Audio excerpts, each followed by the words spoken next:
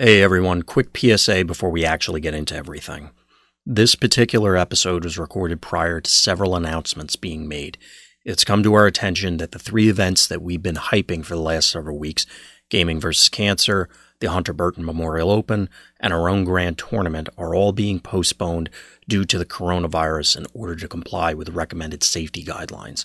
I apologize that I have to bring this news to you, but we felt it was appropriate to get this out in front of this week's episode. You can find additional details on the social media pages for each of these events.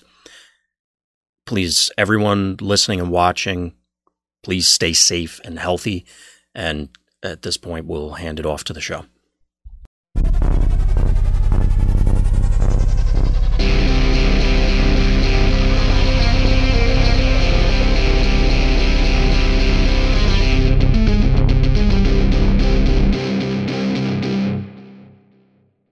Welcome back, everyone, to Tech Talk, the officially unofficial Transformers TCG podcast. I'm joined, as always, by Scott of VectorSigma.info.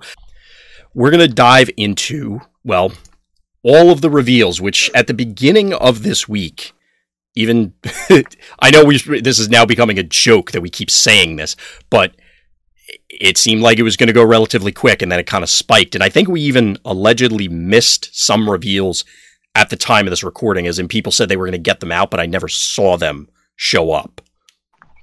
Yeah, and I might have been wrong about some that may not actually have more of them, for example. I mean, I don't know that. I only know one of them that said they would have them out, and it's not out yet. So exactly. I'm sure they'll turn up. I mean, there's still plenty of time between now and official release, so we'll play it by ear. But we're going to dive right in with the battle cards first. And we actually got a couple of these just a few hours ago, and some of them seem kind of promising, some of these cards. Not just the battle cards, all of them. But the first one we're going to take a look at is Emergency Repair Patch. It's a blue pip armor. It gives you 1 defense, and it's an Autobot card, because when you put this on an Autobot, you repair 1 damage from it. Now, I'll be honest, the first thing that came to mind when I looked at the artwork is Optimus has a boo-boo and Ratchet got a Band-Aid. But I swear to God that sentence went through my head. Maybe it's because I have kids. I don't know. But in all seriousness, for the actual card, I mean, I don't know. I don't really have strong feelings about it. What about you, Scott? I think the major use I think that it'll have is if you put the Safeguard head on Autobot Nautica, it gets around them using some kind of I'll just armed hovercraft your team, or I'll just zap that guy, or something like that.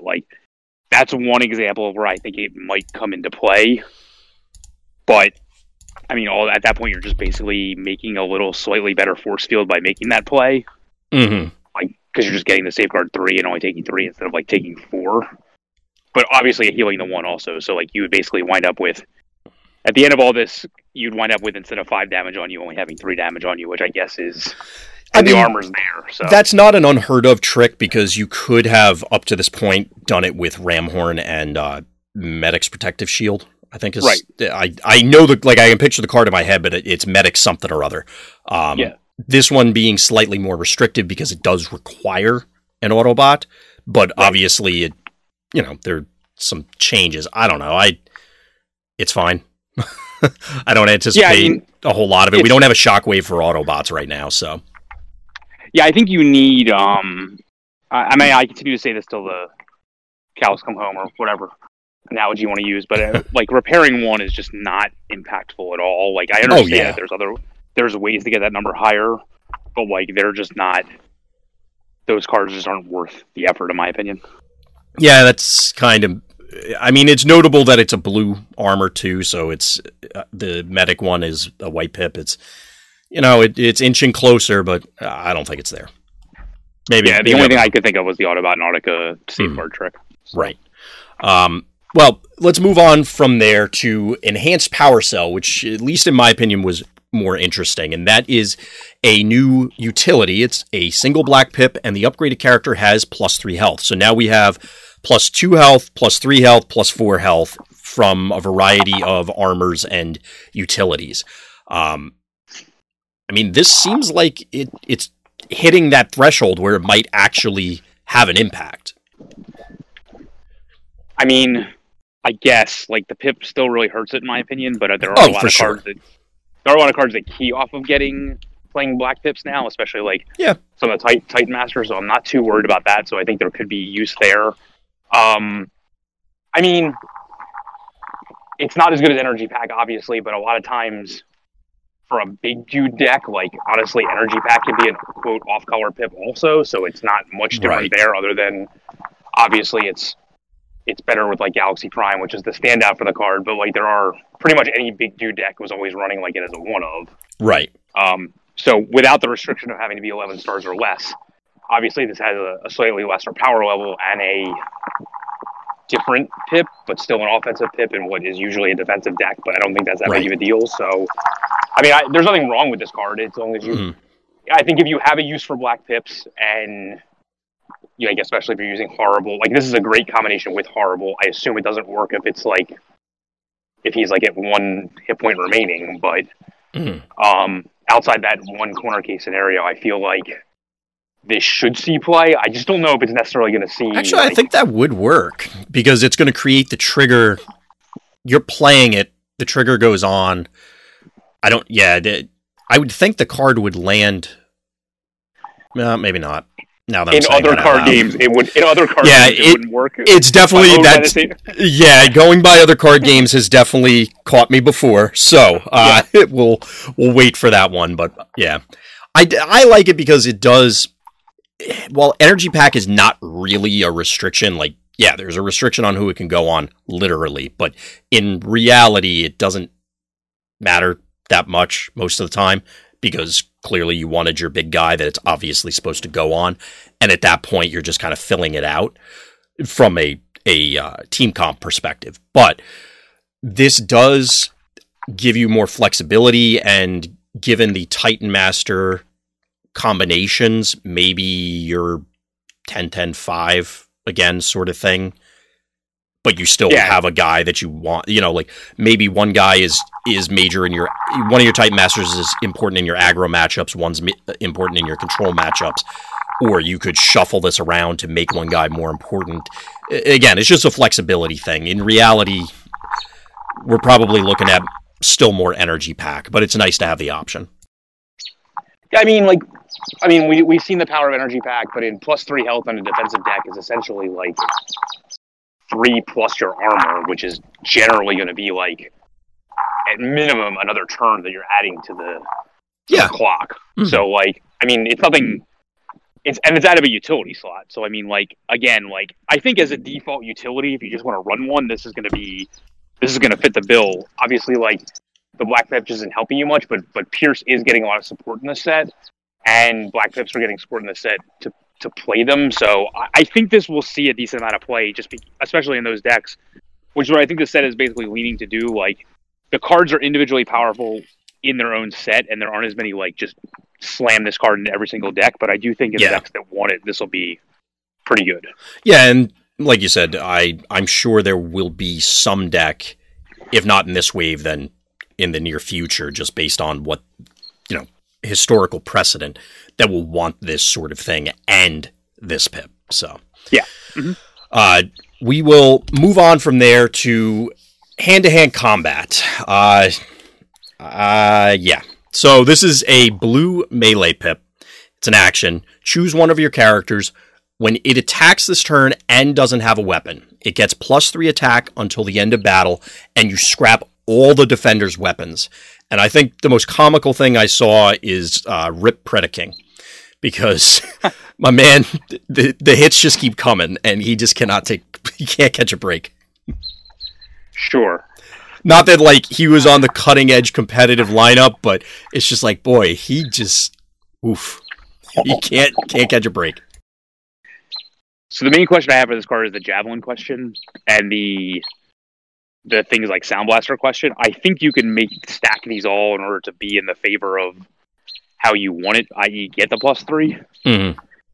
But I'm not entirely sure because I think all these things happen. All these things have the same exact trigger, so I think that you can like stack them and resolve stack them. it the way you want it. Yeah. This one, I know we were talking about this offline. My counter argument, at least for now, and it's not like, nope, this is the way it is, slam my fist on the table. It's very much, we'll have to see how Wizards rules it, is that this has a similar double check, for lack of a better way to describe it, as Springer, where it checks when it triggers, and then it also checks when it tries to resolve and actually do its thing. That being said, we'll see. Let's assume that you can do everything the way you want to, like you were saying, Scott, whether it's Javelin or it's another card like Sound Blaster, you can get the quote-unquote stack of effects to go off in the order that you want them to. Is this that much better than Leap into Battle that you care about this? I mean, no. That was, yeah. I was trying to lead you like, come on, Scott, tell me this card's great.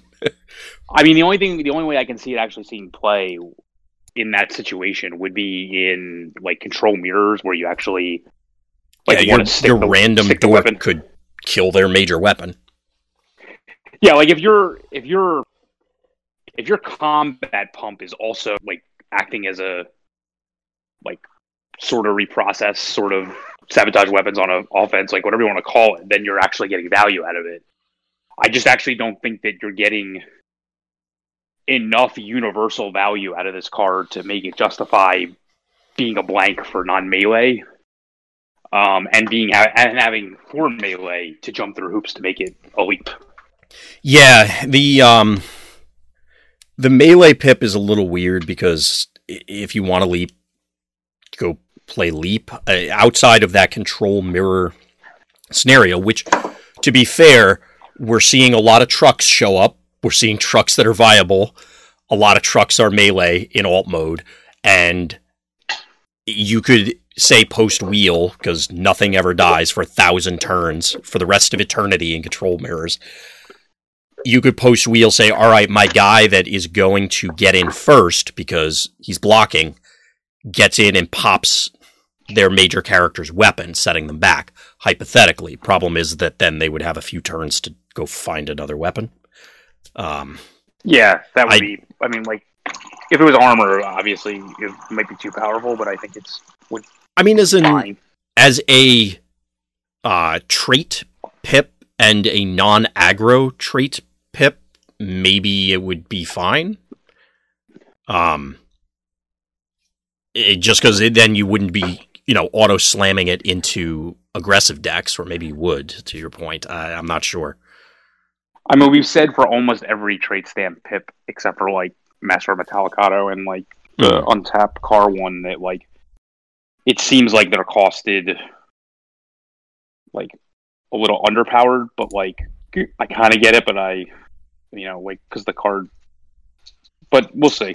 I mean, like, I'm sure it's fine, but, like, it just seems like a lot of hoops to jump through for not a super powerful ability when a mirror for this card just sees such universal play without any downside whatsoever. Literally no downside other than, I don't know what, not being orange. Like, is that a downside? Like, I don't even know. There's no downside to leap, obviously. Yeah, it's, I don't know. I'm looking at chat there. A couple things like Brass Knuckles is a utility because of things like this. I could see that. Possibly good for patrol decks. I'm not sure about that one just because it doesn't have the green, and the major patrol deck being Airstrike. They're not going to... I can't imagine they're going to lean into... I mean, they could be playing Leap already if they really wanted that effect, to your point, Scott.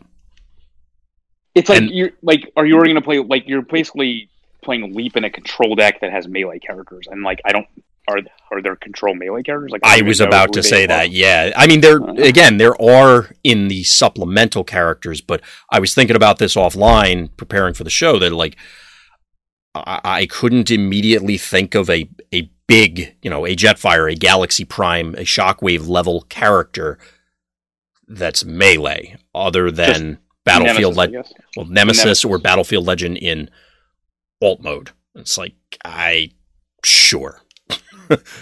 I'm not super enthused. Yeah, I mean, like, again, and the other problem is control decks want to stick their own weapons, and so it's like, I just don't understand where this... I don't really understand where this sees play. That's my problem with it right now. Like, Octone and alt mode being suggested. I mean, yes, in one of them he is, but the problem is like you have to be in these modes when you're flipping, and like I just don't. And you have to not have a weapon that sticks. Like that these are all the problems. Like so, it's a potential, I guess, as a sideboard option for this niche scenario that we're concocting. That if all the stars align, great. Right now, I don't know. Although I do agree with one offline comment that I saw somebody either on Twitter or somewhere that said, if this is, Wizards sometimes does storyline art, like, they were talking about special delivery and frag toss were kind of like the same scene, quote unquote. If this is the same one as whatever the one we previewed where Megatron and Optimus are fighting, and we were talking about which version of Optimus it is, it feels like this is the continuation of that, but we'll see if we get a third option to explain who actually wins that fight. But anyway, we'll move on from there to... I was going to make a joke, but it's high five. The jokes I made are probably not appropriate for So it's Green Pip. It's an action. Choose 2 of your characters. If they share a trait, repair 1 damage from each of them. Somebody said or made a reference to rest and relaxation. And I think that sums it up. Does it... You actually have to have the 2 characters at all times, right? Like, there's no... What do you mean? Like if you have one character left on the battlefield, does it do anything? Choose 2 of your characters, so I'm going to go out on a limb and say, yeah, it's literally dead at that stage. I hope the people that said this card was playable were joking. I didn't see anybody say that, did you? I saw people say it was decent. I mean, I'm hoping they're just the people that say every card's decent. So I mean, I've said on multiple occasions I would love for a healing deck, a healing repair based deck to exist just for kind of the lulz, but I don't think this is the card to make it happen. So it is cool that officially, canonically, High Fives repair Transformers. You want to know how they survived 4+ million years of war? Lots of high fives. I guess so. Do we get a bro fist in the next set, and is that going to heal too? I hope so. Or an elbow. Elbows, yeah. No, it's going to be a wave. You know what? We're not going in there. Yeah. Anyway, so Mission Briefing is our next card. It is a white pip and a green pip. You draw a card for each character you have on the battlefield in bot mode or body mode, and I think this was another one that we had a lot of entertaining conversations about offline. I'm not super optimistic about this card's viability competitively unless there's some really weird scenario. Yeah, I mean, you brought up offline the Battlemaster scenario because they start off in bot mode. There's also like the Blaster scenario where he has to flip the bot mode. So, and also the cassettes come out in bot mode. So like there's that. Yeah, that's one scenario I can see maybe. But like, I mean, for me personally, like I don't like Pep Talk as a card. I'm on record saying that numerous times. Like I don't think it's worth it to spend your action phase to draw 2 cards. And I don't think you could hope for much more than that out of this card ever. So basically you're just getting a white-green Pep Talk, which is like, it's fine. I don't even know if it's better than Pep Talk necessarily. To your point of drawing 2 cards isn't significant enough in a lot of scenarios. I just don't think you're going to have enough time to, and I kind of see where this is going, or where this was coming from in design, is that the heads deploy in bot mode. You're going to flip the remaining. So if you have a Titan Master and 2 other characters, because you're going to pop off the head, hypothetically, it's, oh yeah, I'll flip my other characters.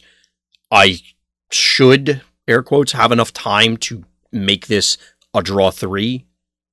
I struggle to see where you're ever going to get 4 out of this, but maybe there's some weird combination to make it happen. But if you're not getting at least 3, I don't know. I mean, the only scenario I could see it seeing play is that of control deck sideboards for other control decks, because basically that makes sense. still come down to it's not card advantage, it's card selection. So, like, right. I mean, it still comes down to that. You need to find specific things, and maybe a draw 3 is good enough because, you know, you're slapping each other with fish like it's a cartoon. Yeah. I mean, like, you know, it's still going to be decent against Shockwave and other discard decks because, like, even though he himself hits hard, like, he usually attacks last, so it's possible that you could, you know, draw 3 off this card and come back from their blowout turns because it is white and green, so, like, there's a lot of opportunities to grab it. But, like, I just, like a lot of other cards, I think it will see niche play in sideboards, but every time I say that, like, I feel like I need like a 50-card sideboard, so who knows what we're actually going to wind up with. So yeah, I mean, there's a lot of cards that definitely fall into that category, and it's easy to just say that because there are scenarios we can think of that it could work, but is it impactful enough? As you said, card advantage isn't really the standard metric with the way this game operates. Card selection is important, but now it's a different discussion than just saying how many plus cards am I. It's, I don't know. I'm not super thrilled about mission briefing. No, me either. I mean, I can see a scenarios like small niche scenarios where it's important, but overall, I don't think it's that great. Yeah. So we'll move on from there. Chad is debating alternative options. Sure. And they did point out, I guess we didn't say that, although I definitely had it in my notes somewhere, that it is one of the few draw cards with a green pip, so it is notable on that front. Of course, yeah. So, but let's move on to Paralyzo Box? ? I think that's how you say that. So it's another white and green pip, but the green pip is ranged, which we'll get to in a second because that brought up some debate, as a lot of these trade icons do. So it's a weapon, and when the upgraded character attacks, choose a battle icon color. Then your opponent reveals the top card of their deck, and if it has a battle icon of the chosen color, the upgraded character gets +4 attack until end of turn. So it's a inconsistent grenade launcher, we'll call it. And inconsistent may be generous. So how many times have you ever seen Emergency Defense Field see play? What does that card do? Exactly. I can actually picture the card, but I always confuse that. Is that the one that it's odd and even damage, or is that the one that halves the damage? Okay, I always confuse a couple of those. It's the even one because, like, basically, like, if you run the expected value of the card, it's always like half of your, like, whatever you take. It's just like this card. Like, it's going to be +4 a certain period of the time and 0 the rest of the time. Well, I think this has a few advantages simply because there are ways in the game currently to control this actively. They're all related to Soundwave. And it gives me an excuse to look at Soundwave, but I don't know. I think him as a bot is the only excuse. I think the star card one is not viable because it's a star card. Well, yes. But I mean, if you're going to put like Laserbeak and some other range character as the 7 in your deck, or however you're going to run that, I guess it's okay. That's the only situation I can see. But the problem is, like, you know, how many flips do you have left to even get the ability off at that point? So I know some people said, like, oh, this really hurts monocolor decks. Well, I mean, building your deck with a monocolor really hurts monocolor decks in terms of power level. So, right, but I mean, yeah. I didn't really have a good, I don't want to say counterpoint, but any other follow-up to that. I mean, like, I played enough Galaxy Prime to where, like, people wanted to run Reclaim, and then basically what you would do is, like, okay, I'm going to Reclaim, and they would put, like, the energy pack on top, being like, well, most of my deck is blue, so let's just say they didn't have the, like, you know, a bold effect out there. Well, most of my deck is blue, so if I purposely put the orange on top, I should hit it, and then you don't, and then you're sad. So, like, because then you wasted your action phase, and you didn't get what you were setting up anyway. So, like, I just see how, like, if this wasn't a weapon, I don't know that it could be anything else, but like, I feel like if this was like a utility, I'd feel a lot better about it. Like if it was +1 and then gave you +3, I would feel better. If it was +2 and gave you +2, I would feel better. But the fact that it's 0 and to 4 is just like there's no middle ground. Yeah, being that swingy is concerning. Yeah, like I honestly think it would probably see play if it was any one of those two scenarios. Even if it was +1, +3, and like +1 permanently and then gave you +3, I could see where it would be fine. I still think it'd be underpowered, but like not that underpowered to run like as a 1 or 2 of in certain decks. But like as it stands now, like the all or nothing aspect of it without any way to set it up, unless we see cards that mirror the Soundwave ability in some way, shape, or form, I just think it's probably... I feel like this is a precursor to the fact that we won't. Because if this was consistent, I think that would be a problem. Like if you could... It's not going to be consistent unless it's green or like whatever. Like it's only a one-time use. Like, do you really care if it's a one-time use? Well, I guess if you had enough range characters so that you could go fetch your grenade launchers, but by the same token, if you had to play, let's say the Soundwave card was not it was not a star card. So instead of getting +8 in the dream scenario of grenade launcher plus reckless charge, you're getting like +5 or so from this, and then presumably you're putting a non-combat pip, like a blank or something on top. It has to be a color. Yeah, that's what I'm looking at. It actually has to be a color. So a non-blue, a non-white, so orange, black pip, whatever. You put something like that on top, so it's air quotes +5. I don't know if that's even good enough there. I mean, it's a permanent weapon, so like that would be the only benefit. But like we're saying, even these scenarios where you're finding ways to even make it hit 100% of the time, you can't hit it. You can maybe do it once, and then you won't have the flips available to you. You won't have. Yeah, you're jumping through a lot of hoops to. I mean, don't get me wrong, grenade launcher's good, but like that's a number of hoops. With only one character as it stands right now to actually make this happen, I just can't see where well, Chad has an idea. There's Wave 1 Skywarp. How about them apples? And he cares about white pips. Does he look at Kablamo? The top card of your opponent's deck or something? Yeah, when he flips to alt mode, each player reveals the top card of their deck. So, yeah. And it's not wrong. I mean, it's not. It's not. It's just, again, hoops. And they're also saying it does give it to the character, which is notable, so it gets around armaments. Armaments, yeah. I mean, those are fine. I mean, that is a scenario, so that's fair. I do agree. This is why I like Chad being in here to keep us honest with some of this stuff. So, it's fun when they drop the ideas in there.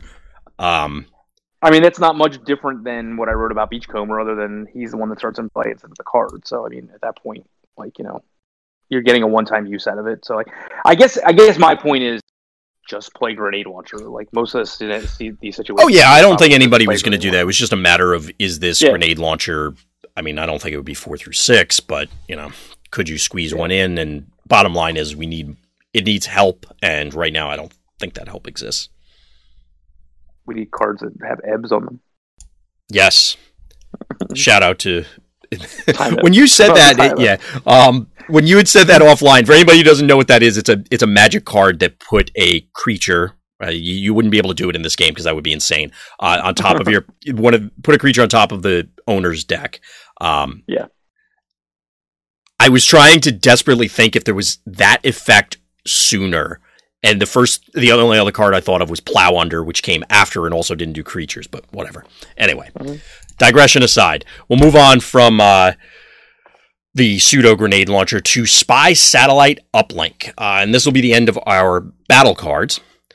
What a crop of winners these have been. What was that? What a crop of winners these have been. Oh yeah. Well, I liked some of them. Well, some may be an exaggeration. I liked a couple of them, and liked, not loved. So Spy Satellite Uplink is a black pip and a green pip. It's a utility. It gives the requisite +1, so we're okay there. Enemies can't use Brave or Stealth against the upgraded character. So it's whatever that card with Shockwave in the art is. Battlefield Scan? Yes, that doesn't see any play, even though it should at certain points. And that, correct me if I'm wrong, the wording on Battlefield Scan is they just lose it for the turn. Like everybody and your whole team, so if you have more characters and it's on the wheel, like everybody can get in? Yes, exactly. As compared to this, where it's only single character? See where I'm going with this? Well, not only is it single character, but there's a limited window where this is actually relevant, which is the problem with Battlefield Scan, because you still can only attack a tapped character. So even if you were to take away stealth from from one of the untapped guys, like only if you had, it has to be post wheel basically, or some way to dodge the tapped guy. I mean, I guess you could make the argument that if you're playing Razor Claw, Legendary Warrior, Bumblebee, then this is fine.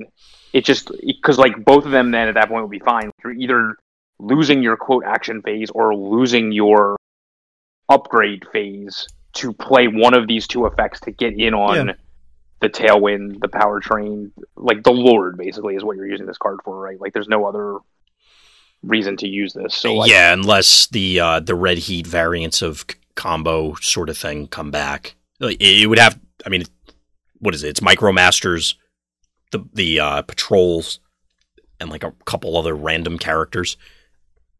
Yeah, that have tidal waves, things like that, or shutting off Brave or something like that. If that would matter, which it really doesn't matter all that much either. But at least so now, I mean, maybe there'll be a resurgence of those characters.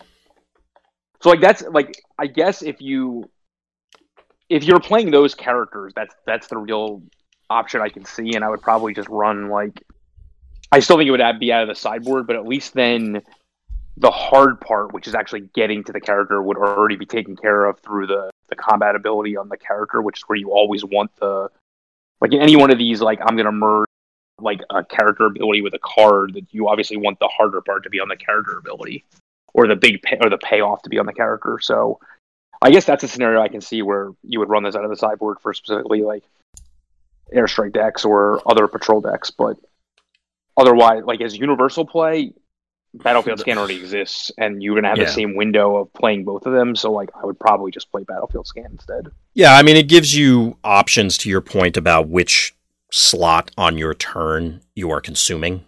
Right. I doubt anybody's going to 6 copies so that they can have 3 of these and 3 Battlefield Scans, but there is that option if you really want to. I don't know, something had to fill out the common and uncommon slots for the upcoming set, and we happen to see several of them today. I think I'm sure it helps. I'm sure it helps in limited, which is the point. So. Oh yeah. It's actually I'm curious, since in speaking with Drew in some of our past interviews, the how they're going to look at limited going forward. I mean, for EI it was Siege. Maybe it's going to be a larger pool. I don't know. We'll see. The set seems pretty friendly for limited, so. Yeah. So that will close it up for the battle cards. We're going to try and squeeze everything into a single show tonight. Our next one is the one and only body that showed up this week in reveals, and that is Mindwipe. So Mindwipe Hypnotist is a beast in alt mode.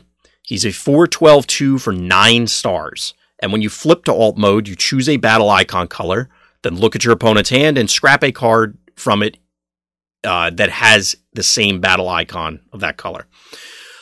In body mode, he's melee 5/12/1, and when this attacks and you flip at least a black pip, your opponent scraps a card from their hand, your opponent chooses a card from their hand and scraps it. If they can't, you draw a card. Sorry about botching that one.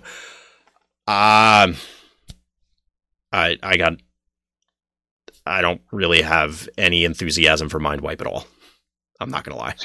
So you're Siege 2 Thundercracker in body mode with a little bit of slightly worse on the discard and slightly better on the fact that you can draw no cards, and you flip to Espionage, basically, right? Yes.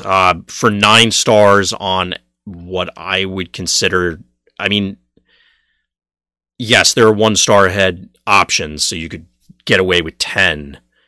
And I guess he's okay stat-wise at 10 stars.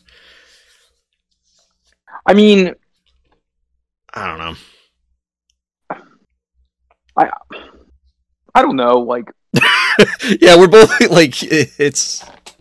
I mean, because... I mean, I guess just the fact that he's gigantic is why. I mean, this isn't... Is it... I guess it's not... Like, the flips aren't that much worse than Shockwave, but obviously the body that it comes with is way worse. So I guess that's pretty much the issue. So... Yeah, if you want to go this route, I mean, it's great and all to get espionage on a stick. I think that is significant, but in a very narrow set of cases. So you guarantee seeing an espionage against combo, for example, is like a case.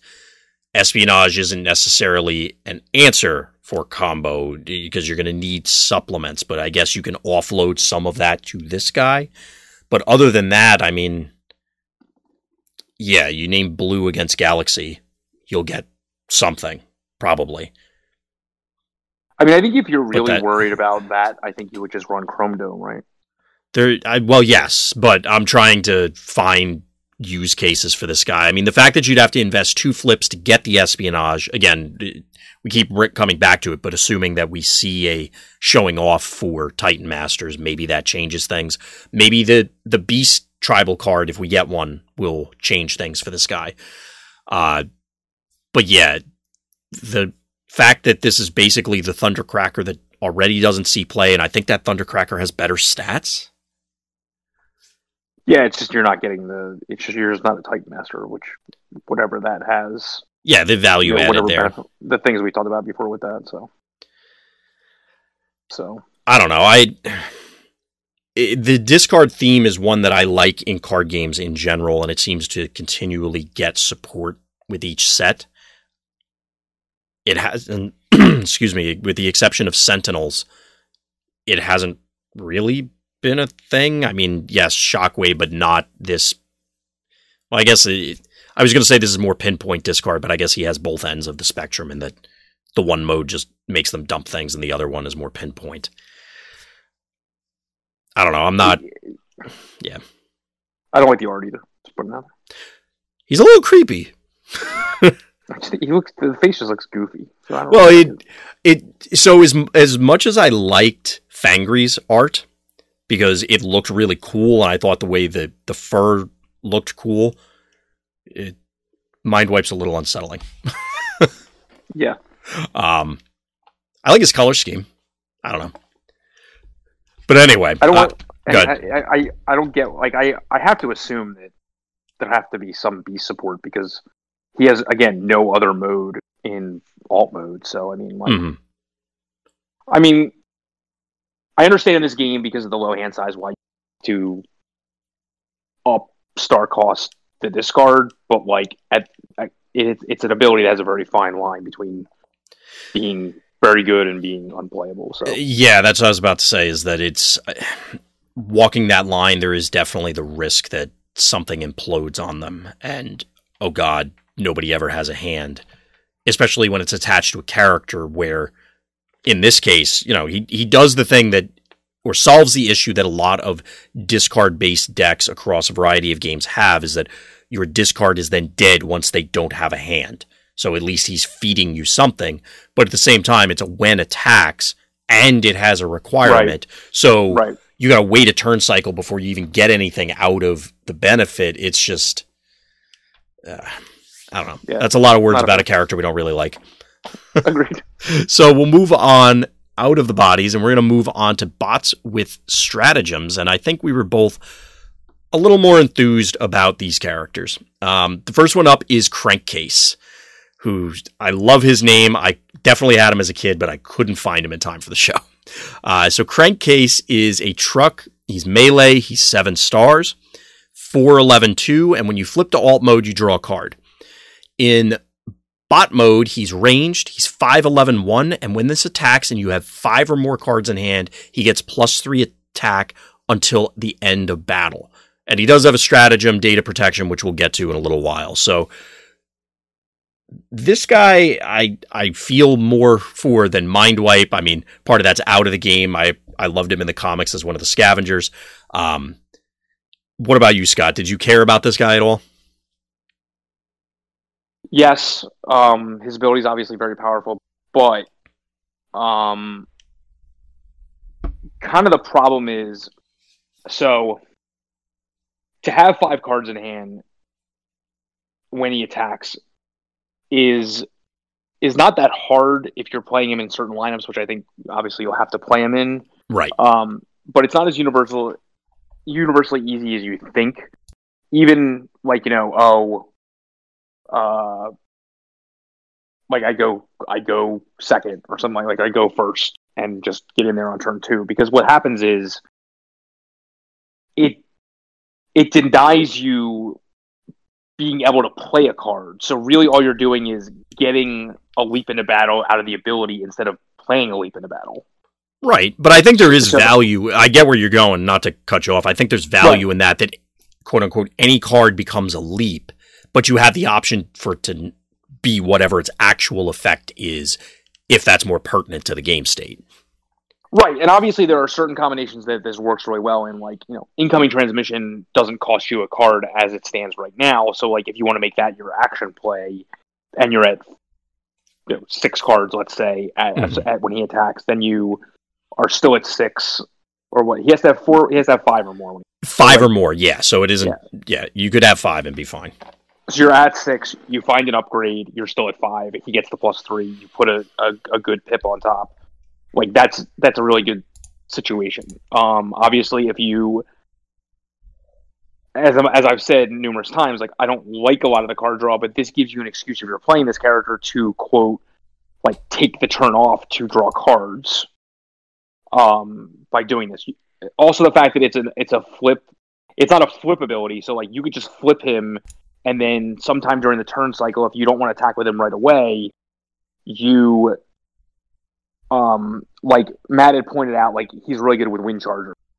So like what you do is you flip him on 1, you get in there with Wind Charger in your first turn, and then on your second turn, you then flip Wind Charger to bot mode, draws you a card, plans 1. You don't have to plan the 1, you just use it as a draw card. There are very few scenarios where you're not going to wind up with 5, even if you play an upgrade or an action then that turn, the way it turns out. So there's a lot of easy scenarios that you can set up to, like, you know, you could just play Springer, for example, who draws you an insane amount of cards and usually winds up giving you bonuses. You could just play an early, you know, Pocket Processor. You can just play some early, you know, way to get Beachcomber off and things like that. Like, it's not hard. Like, and you can do the same exact thing with Beachcomber, like flip him back.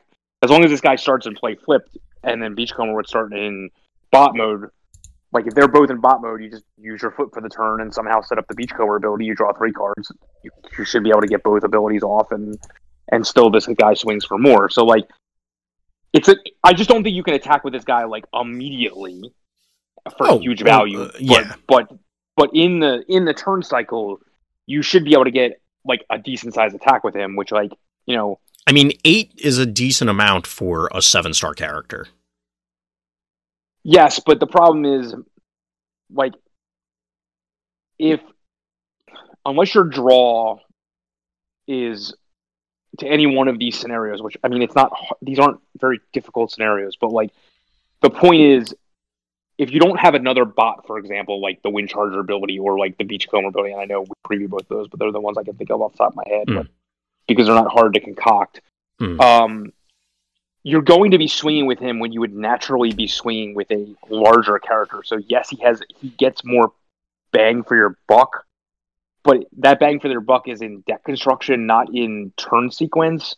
So, like, are you really going to, like, hold off on attacking with your, like, is he going to be bigger than the other guy you could be swinging with? I guess if it's 8, the answer is yes, unless you're Galaxy Prime. But, like, so I guess it's fine, obviously. But, like, yeah, it's he's very good, don't get me wrong, but, like, and I think you just have to build the other team around him with some of these abilities in mind to not have to depend on your battle deck to make this happen for you. So, because the main point with him is you just cannot be missing action phases to allow the ability to go off the hit. It has to supplement the action phases, and I think as long as you build the deck, yeah. I think there's going to be a lot of options with him. You called out a number of them. Perceptor, of course, and Dan's card is another potentially good home for him. There's a number of characters that allow you to buff him while advancing a game plan that you'd already want to do. And point being is that it's not going to be, well, on paper, it shouldn't be that too awkward to ensure that he's hitting for 8, potentially 11, because you'll play at least a card to ensure that he's punching hard enough.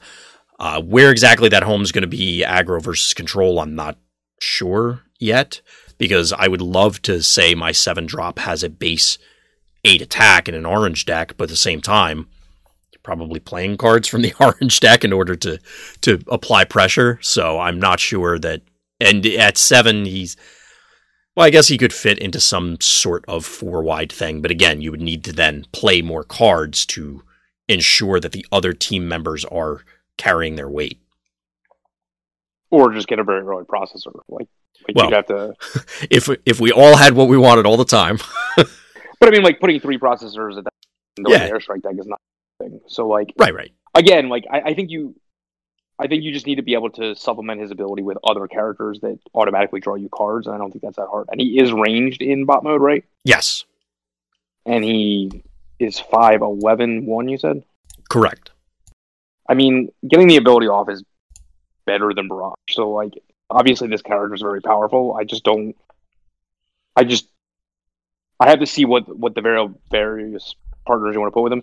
His flip to alt mode is so random. I can't even believe that it's on the character. Like, just draw a card. Like, you know, like he's sure. It's just a versatile. Like, he's just very versatile. But I just think he needs the right partners, and there's a lot of them out there. Don't get me wrong, but like, I don't know how many of the Titan Masters might have flip to body abilities that would help them as well. But I think you just changed your flip sequence. You probably can't attack with them first. I heard people saying, like, you can play those characters that let you start and play with a card from your deck, like yes, you could. Like Ratchet and Wheeljack, but those all seem like bad scenarios. But you can do those. But... Don't get me wrong, I've tried those, but certainly not in, we'll call it, a traditional deck. Right. It was very much of the doing something unfair variety. Right. I mean, at that point, you're basically just all in on getting this guy to attack on turn 1 for 8, and like just play Wind Charger and attack. I was about to say, I've heard of another card that could do something very similar. But the two of them together, I think, is very viable.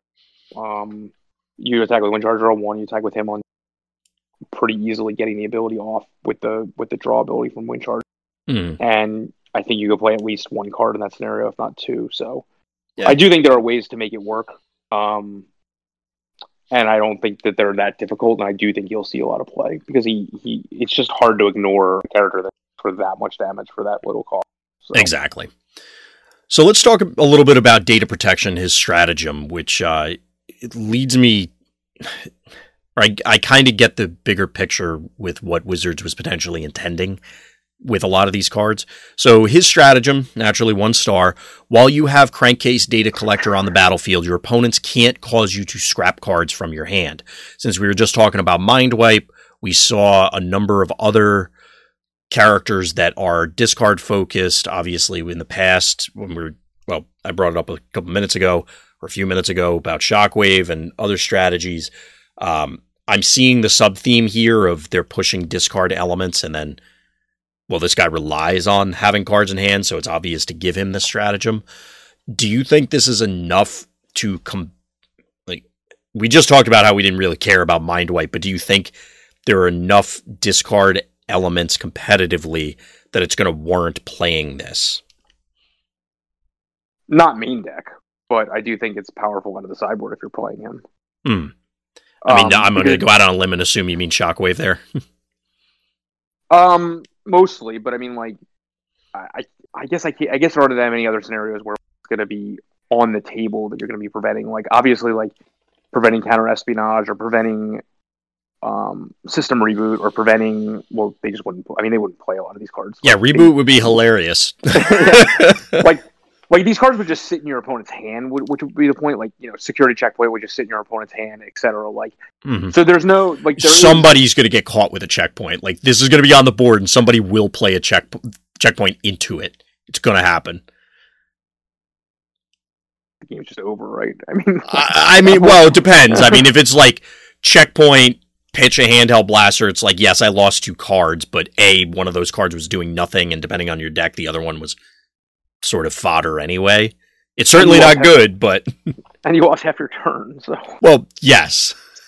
Trust me, I'm not saying it's a good plan, but it's going to happen. So I see it as sideboard only, and I think it's going to be difficult to go from 7 stars to 8 stars because I honestly, like, I can't... Characters that cost 7 and 8 are just, like, so awkward a lot of times. I mean, 8 and 9 are so awkward at times to make decks around. So you kind of have to have a star card in the battle deck where you're forcing your sideboard character to, like your 5 stars coming out for a 4-star sort of thing. Yeah, it'll probably be like your other 8 stars coming out for a 7-star, but like it's gonna make it so the other character isn't more like a side grade, not like a dramatic meta effect. You know what I mean? Yeah, which may be the death knell for it in that case, just because you only get 1 character slot, you need to make it impactful. Yeah. It's tough. Oh, God. Sorry. I don't know that it'll see play because right now the only real meta thing I can see with it is against Shockwave, and I don't think it's necessary there. So just play Pocket Processor. There's more efficient battle card answers that don't cost you a star. I think it's good. Don't get me wrong. But I don't think it's enough just because the meta isn't slanted enough that way. If it does become slanted that way, then obviously it'll see more play. But the character himself is just so powerful that I just don't think you need it. That's all. Yeah, there's that. I see what I was going to bring up earlier is chat's mentioning DE decks use this as a defensive tool, but to be honest, a lot of the things that screw with me when I'm playing DE are not discard related.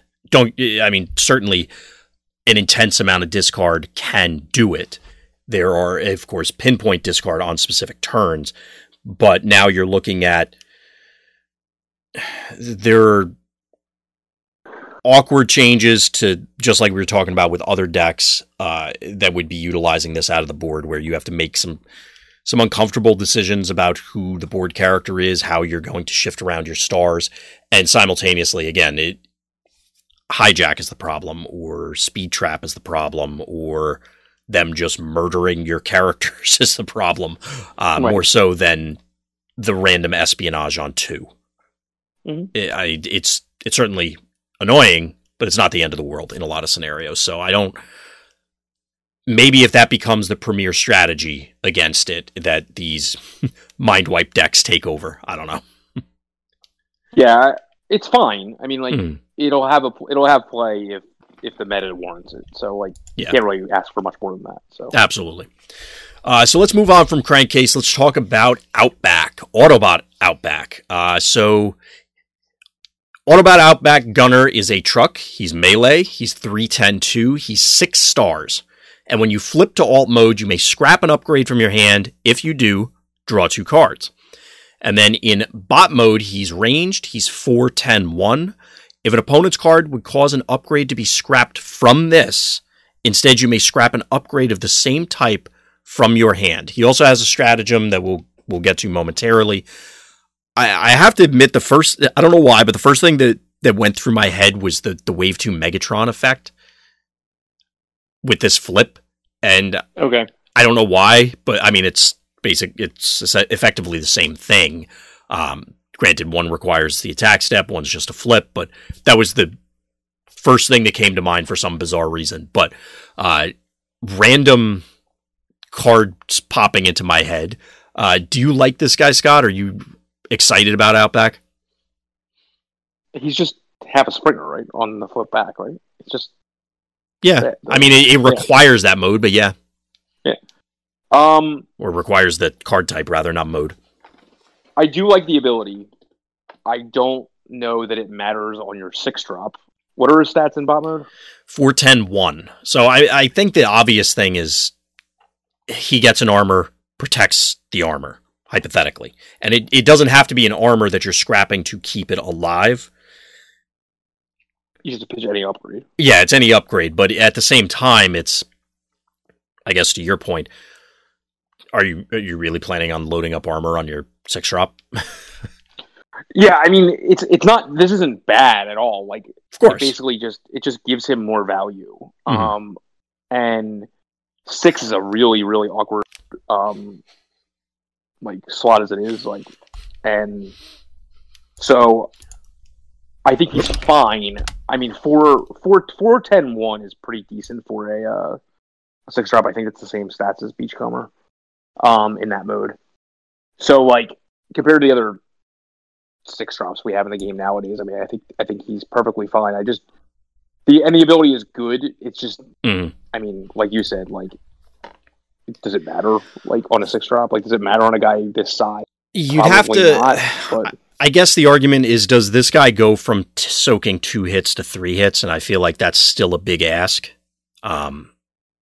Because they could just, instead of bashing, shielding, which is not going to go through, clearly, if you don't want it to, or you could just let the armor die because the upgrade in your hand is more important, but they could just load up a weapon or play an action and crush this guy and snap him in half anyway. Yeah, the problem is that you need an armor to keep him alive, or a utility that pumps his hit points, like the one we talked about earlier. Well, if he has an important... So, I guess the hypothetical here would be if there's if it was a weapon or a utility, obviously armor's in there too, but I think a lot of those are doing what the card type implies. If there's a weapon or utility that does something important, like... The first thing that comes to mind, just because you've been bringing it up, is you could stick a processor on this guy, and if you need the processor to live, it's not going away. Like, they have to get at him. So hypothetically, you could protect something like that. I can't think of anything immediately that we care about enough to do that. Yeah, like, if he was a leader, you do the same thing with Matrix, but he's not. So, like, yeah. You're right. I mean, that's perfectly fair. Those types of scenarios are definitely where he's at. I just don't know that, like, it's going to matter, because you basically have to get it. You have to play like a weapon or a string of combat actions to make his attack relevant, because he's so small. Like, yeah. I mean, he's small, but his star cost is small also. So, like, yeah, he's probably fine. I mean, like, the ability on a character that size is probably fine. I think he just competes with, like, Beachcomber and things. He could. So here's one other addendum to him. In an aggressive build, you can play Force Field on here, and it stays alive. Yeah, that's fair. On either build, it stays alive. Yeah, that's fair. Yeah, I have... Well, at least there, it's... Okay, you need the Force Field to survive because you need to buy that attack, whereas, again, in the controlled decks, it's just a matter of, do I care? Chad has 2 interesting things. I'm going to lead with the latter first, potentially OA stuff, to try and keep things alive, but... That's fair. But Disarm still gets rid of him. Yeah, and it's also because he's a truck and not a tank. Like, there, a lot of the supplemental OA things and a lot of the OA cards anyway are Decepticon related. Well, maybe not a lot, but Terrifying Resilience, composite armor again because he's not a tank, that sort of thing. Yeah. You'll have a different set of hoops to jump through with him, but there's potential there. But the one that I was leading up to is you play him with Skull Smasher, and it's Steve Irwin .deck. There you go. How about them apples? That's a good one. I think that's a good way to close that out back. So we'll move on from the bots with stratagems. Speaking of Outback, I can say unequivocally, in the last year, I've had a resurgence going back to Outback Steakhouse, and it's been quality again. Has it? Just putting that out there. Interesting. At that level steakhouse, I think it's the best compared to the Longhorns and Texas Roadhouses of the world. I'm just going to put that out there. Okay. I will readily admit I can't even recall a time. Actually, no. I remember like my freshman year of college or something. My family wanted to go out like move-in weekend, and yeah, it was a disaster, as you'd imagine, trying to go out to eat on move-in weekend. And I think that's where we ended up. And after significantly longer of a wait than you would want for an Outback Steakhouse, let's just put it that way. But anyway, moving on from there, we have our, I guess, solo stratagem for this show, and that is Bite Gang. And wait, what about Outback stratagem? Oh yeah, I did skip over that. I apologize. I was looking at the list and I'm like, wait, did we talk about that? I got so hung up on the Steve Irwin joke. I'm like, we're just moving on. You can't top that one. Shout out to chat for that one. So systems enhancement, when you upgrade Autobot Outback Gunner, draw a card, then scrap a card from your hand. So he'll be 7 stars. So he becomes a Wheeljack. Yes, for 7 stars. He's fine. I mean, it's the same example of what happens to him in the. Are you going to be loading up this 6/7 star character? And like you're obviously getting value every single time. Mm-hmm. This is an example of a stratagem that obviously is a straight upgrade. Like no pun intended, to the character. So right. If you have the star, you'll play it, but I don't think you will because I think the value in him is 6. So the unfair player in me says this is a cheaper Wheeljack, like you said, and therefore does the card filtering matter? Because I've definitely looked at a variety of Wheeljack related combo centric builds over time, and sometimes 9 stars is just, it's a lot. So getting the same effect, and especially, I mean, Wheeljack you didn't have to flip either, but you can do this in his alt mode. Like it doesn't require that he's in bot mode or anything. So therefore there might be something there, or there's the potential for something there to create some sort of engine. But he's not a special, so you can't go with like all those cards, right? Right. That's one of the advantages Wheeljack has, which is probably, I mean, Outback was not going to be a specialist anyway, I guess. But I'm sure that was as they were assigning abilities to characters, that was part of the discussion at some stage. I could see something kind of, in my mind's eye, a little bit out there where it's hazy enough that I can't quite decide. But it is something to keep an eye on because for only 7 stars, that's a relatively trivial cost to get a potential engine. It's just going to be contingent on, like you said, if you can't use the specialist stuff, we're looking at, do you red heat? Padding. Yeah, extra paddings, attack drones. Yeah. You could red heat things over. So like if you moved, not the specialist upgrades, but scrapper gauntlets, drill arms, and crushing size. That's true. Draw 3, then draw 3, discard 3. You could do something weird. Maybe. It's just one of those, keep it in the back of your mind as we see the rest of the set. It will make your turns more efficient, just like Wheeljack. Oh, absolutely. But to that point, the loss of stats compared to Wheeljack, even though he's less stars, I think is going to be prohibitive. But yeah, that's fair.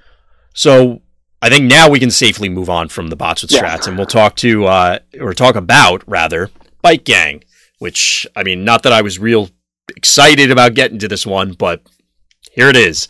So we have our Chromia, Wave 1 Chromia stratagem, and it reads, when one of your motorcycles attacks while you have Chromia special ops on the battlefield and you flip at least 2 white pips, that motorcycle gets +2 attack until end of battle.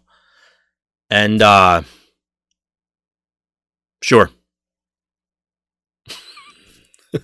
Like, I wish I had something to follow up with, but I distinctly recall when this was revealed, I was out walking the dog, and I saw a bunch of notifications that a new card was revealed, so I look at it, I open up the app, I'm like, all right, well, obviously there's Chromia, and everybody remembers Flame War.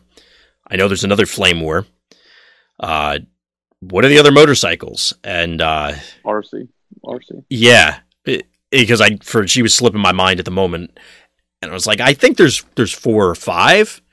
There's 4 currently, and I don't really want to attack an alt mode with any of them. Exactly, that's the problem. I don't know. You can put Chromia alongside your boat patrol team Right. and Right. get in there. Yeah. I guess. This is not very good. No. Chat saying Chromia was a star too expensive as it is, and yeah, you're not wrong.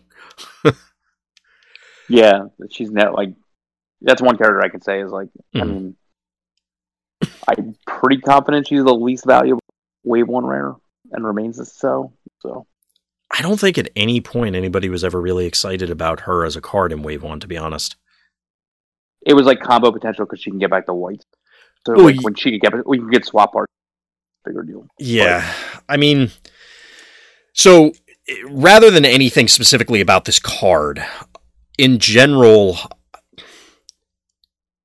the throwback stratagems outside of Cosmos have kind of left much to be desired up to this point. And if I recall correctly, there's 10 that were throwbacks, and we've seen what, like 4 or 5 at this point.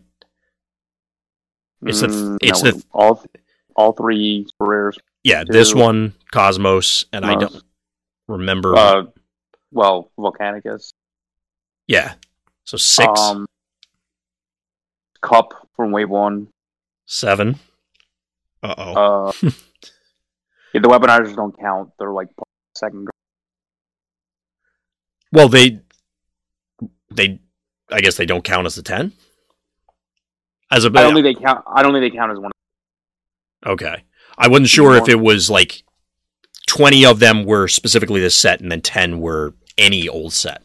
So, I mean, regardless, it's where I'm going with this is they've definitely left me wanting more. Just more on virtually every front. I've not been blown away by them, which is a little disappointing because I always like when those legacy cards come out to breathe life into some of these things. And I guess overall it'll be fine because a number of the stratagems for the new characters are playable, or at least a consideration. Cosmos is leading the pack right now, so maybe Cosmos will be running amok.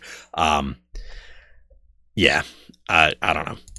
I just want to throw that out there. I love the idea, and it definitely feels as though it was similar to what we've seen with other mechanics and card types and other things that Wizards is treading carefully. Yep, agreed. So, but anyway, we'll move on from Bike Gang because I don't think there's really much else to say about that, and we're going to talk about the one and only only head Titan Master that we got this week for reveals, and that is Vorath. He's our 1-star tough 1 head. He's 2-1-0 and tough 1 and ranged in in bot mode. We kind of surmised that this guy was going to exist, and chat beat me to it, but he is a grumpy Gus in his head mode, and it is hilarious to me. I don't know why I saw this reveal real late. I think it was last night, literally. I couldn't sleep. I see this guy, and I had to choke back laughing from the artwork to not wake up my wife because I don't know why. It just amused me to no end because he's a grumpy Gus. But as I said, this is something that you and I were kind of speculating about on the last show, I think, when we were talking about Parsec or whatever show that was, that we were expecting it to show up. So here's the $65,000 question, or with inflation, it's more than that. But do you, Scott, feel that this is the better option than the 1-star health head? In general, yes. The problem is it depends on how much direct damage he's going to see play because of the 1 health.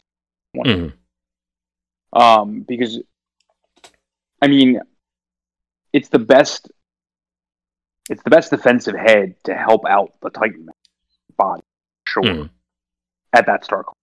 But 1 health, I mean, none of these have an exceptional amount of health, but you're absolutely right that a single solitary hit point is really pushing it in a world where, I don't know, we've seen a couple bodies that could, and other characters that care about direct damage or can do direct damage in this set alone, let alone past precedent. Yeah, I wish he was 2-2-0 instead of 0. But I mean, I would take a 1-2-0 to be honest. Yeah. He is ranged, so that has value. It's going to come down to whether or not he can survive.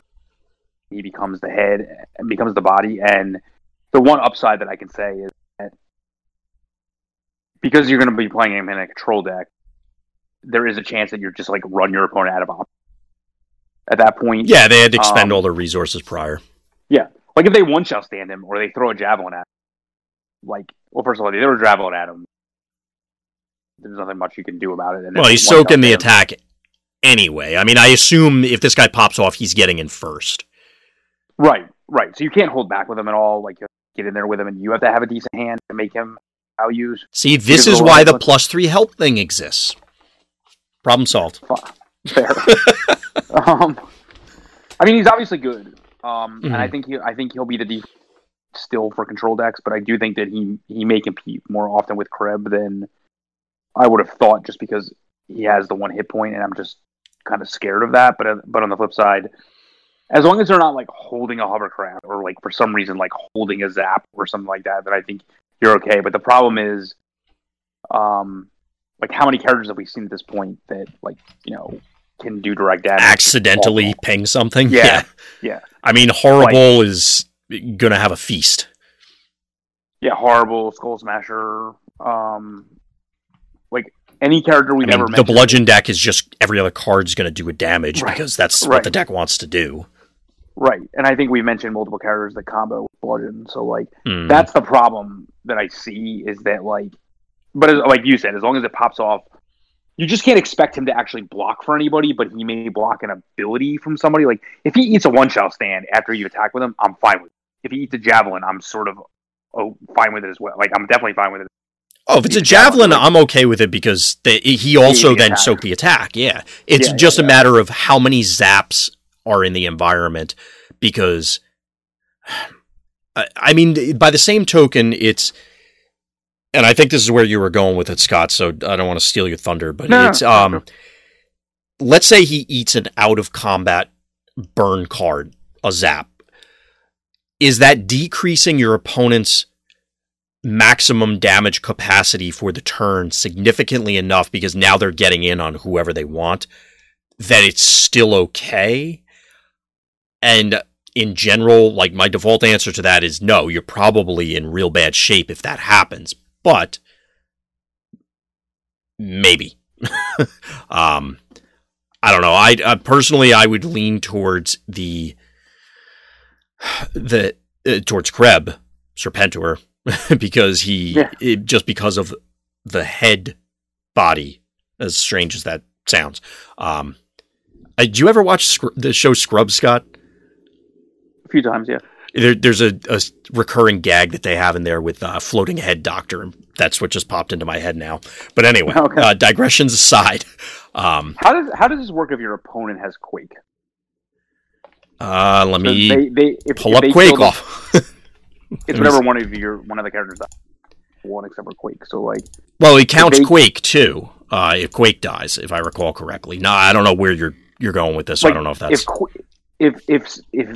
if Quake is in play in the right mode, and they take out the body that this is attached to, does this guy just automatically get KO'd, or because isn't an active player that gets to choose the order of effects? I think it's in this game. I think it's all the turn players stuff goes off, and then the other players stuff goes off. So it would be beneficial. Then you would survive then. Yes. Now okay. Everybody out there listening, watching, don't quote me on that yet. I'd have to go back and check, but that is a good point to bring up. I'm just thinking of characters I actually am a fan of that have these direct damage abilities. Mm-hmm. So assuming that that's not the case, assuming that that's okay, then it's okay. It's just gonna, like you said, it's just gonna come down to what ability are you actually soaking, and what does that do to your opponent's turn? The worst case scenario is obviously the horrible, where it's an oh by the way, and it doesn't really mean anything. Oh yeah, if you, this is a scenario when we were talking about sideboards and the head characters and the bodies, that if your opponent's playing horrible, you probably want to sub this guy out if you have the opportunity, because they're just playing cards and he's going to die. It's going to be bad. Yeah. Or maybe, well, I guess they would be having up black pips. I was going to say that the tough one and stuff would keep the body alive long enough that it won't come to that, or that won't come to pass. But yeah, they're going to be running black pips, obviously. So it's... Is he 1 defense or 0 defense? 0 defense. Yeah, I mean, he does not have the flintlock survivability, I'll tell you that much. Yes, that is correct. And I guess as we're talking about this, it kind of feels like this is where it would have to be, because then otherwise, if this guy had more health, he kind of would be the default defensive head, I guess. I still think it is, because to me, the Titan Masters bodies that I envision wanting to be in the defensive decks would prefer tough 1 over 2 hit points, because as long as you're soaking, essentially as long as you're soaking 3 attacks, you're ahead of the game getting the tough 1 head. As you're playing a defensive deck and you're soaking 3 attacks, I think like you're either getting really unlucky, demolished, or like not playing right. So like they should have more value. Gotcha. In that situation, like the way I see it, like especially like because a lot of the Titan Masters have like double-digit hit points and like all these things that should help the situation, or like, you know, Cup already has a tough 1 built into his alt mode, so now you're getting tough 2. Like, you know, it's always the same argument. Like it's still going to come down to, are you soaking 3 attacks? And that'll be the break point for these two. Like, you know, and we'll require testing just to keep track of like, if the tough 1 helps me soak a 3rd attack, then it's better than getting the +2 health, which, you know, probably doesn't really. Or you could be like me and remember the one time that someone armed hovercraft, you blew you out, and you're like, nope, never again. Never again. Right. I mean, it does have a downside, like, and there is a lot of playable direct damage in the set, so, like, you know, I do agree that there is a downside to it, but I don't think it's... I think it's still fine, because it definitely does help the bodies a lot, and a lot of them, like, this will help because of their massive hit point totals, so... Right. Yeah, he's definitely going to be on the list for testing for sure. You have to respect what it's going to provide to these various bodies, and at such a cheap cost. To your point, actually, from last show, is that the extremities are kind of where the heads, at least right now, appear to be making the most waves. The middle ones are they're kind of roughing it at the moment. Yeah, when I was listening back, there are 2 3-star, the Pierce 4-1 and the 5 health, the 5 hit point one. But other than that, like, I'd rather be on one of the polls. So right, it looks like chat is confirming what we were saying. If I'm about reading them correctly, yeah. So if you resolve your effects in your order, then your opponent chooses the order of their effects. So if your opponent attacked him with Quake, Quake would go off, and then head would pop off. Good. Okay. If I'm understanding what chat's saying correctly. And I'm pretty sure that is accurate. But as always, I like to double check these things, and that's why I always tell people don't quote me on it. Yeah.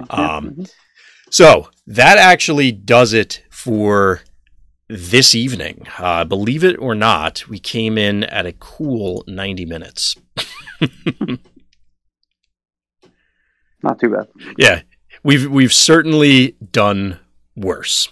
Shout out to Cameron. Sorry, man. we started a tad early this evening. But anything else you wanted to add, Scott, as we're closing up shop? No, I don't know how many more cards we have. I think we have.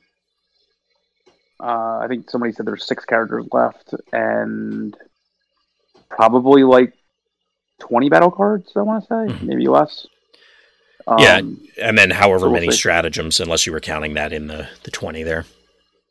No, I'm just thinking the number off my head. So okay. Like I would say like 5 or 6 stratagems, and I think the article mentioned that, and that like almost that every character that's not a Titan Master has a stratagem in the set. So I think like at least 3 of those characters that haven't been showed could be regular characters, so those could be the stratagems. Right. And then again, there's just X number of battle cards remaining, a lot of common battle cards. So yeah. Oh, we do know that there's 3 reprints, so that's 3 of the battle cards. So 3 reprint battle cards. Yeah. Gotcha. Cameron saying 7 more characters left. Obviously, we've seen Optimus on the box art, so we're waiting for the inevitable there. I'm very curious what the remainder are going to be. I mean, to be honest, I'm still very much looking forward to the other throwback stratagems the most, but I tempered my excitement, we'll say. I imagine the characters, it's Optimus, Megatron, Twin, whichever Topspin, I guess. Yeah, we got Twin Twist. And then other people have said other like Beast characters that have appeared with some of these characters that I'm not familiar with. Mm-hmm. So, and I don't follow like the alphabetical thing, so I don't really know like where other things fall into play. So, gotcha. Yeah, I'm sure somebody figured it all out. 2 of them would be heads then. 2 of them would be heads then too. Optimus's head and probably Megatron's head. Yes. If they exist. And Topspin's head. So there you go. So it would just be, if they're all Titan Masters, there's 6 of the 7 that we're missing right there. So yeah, that seems logical.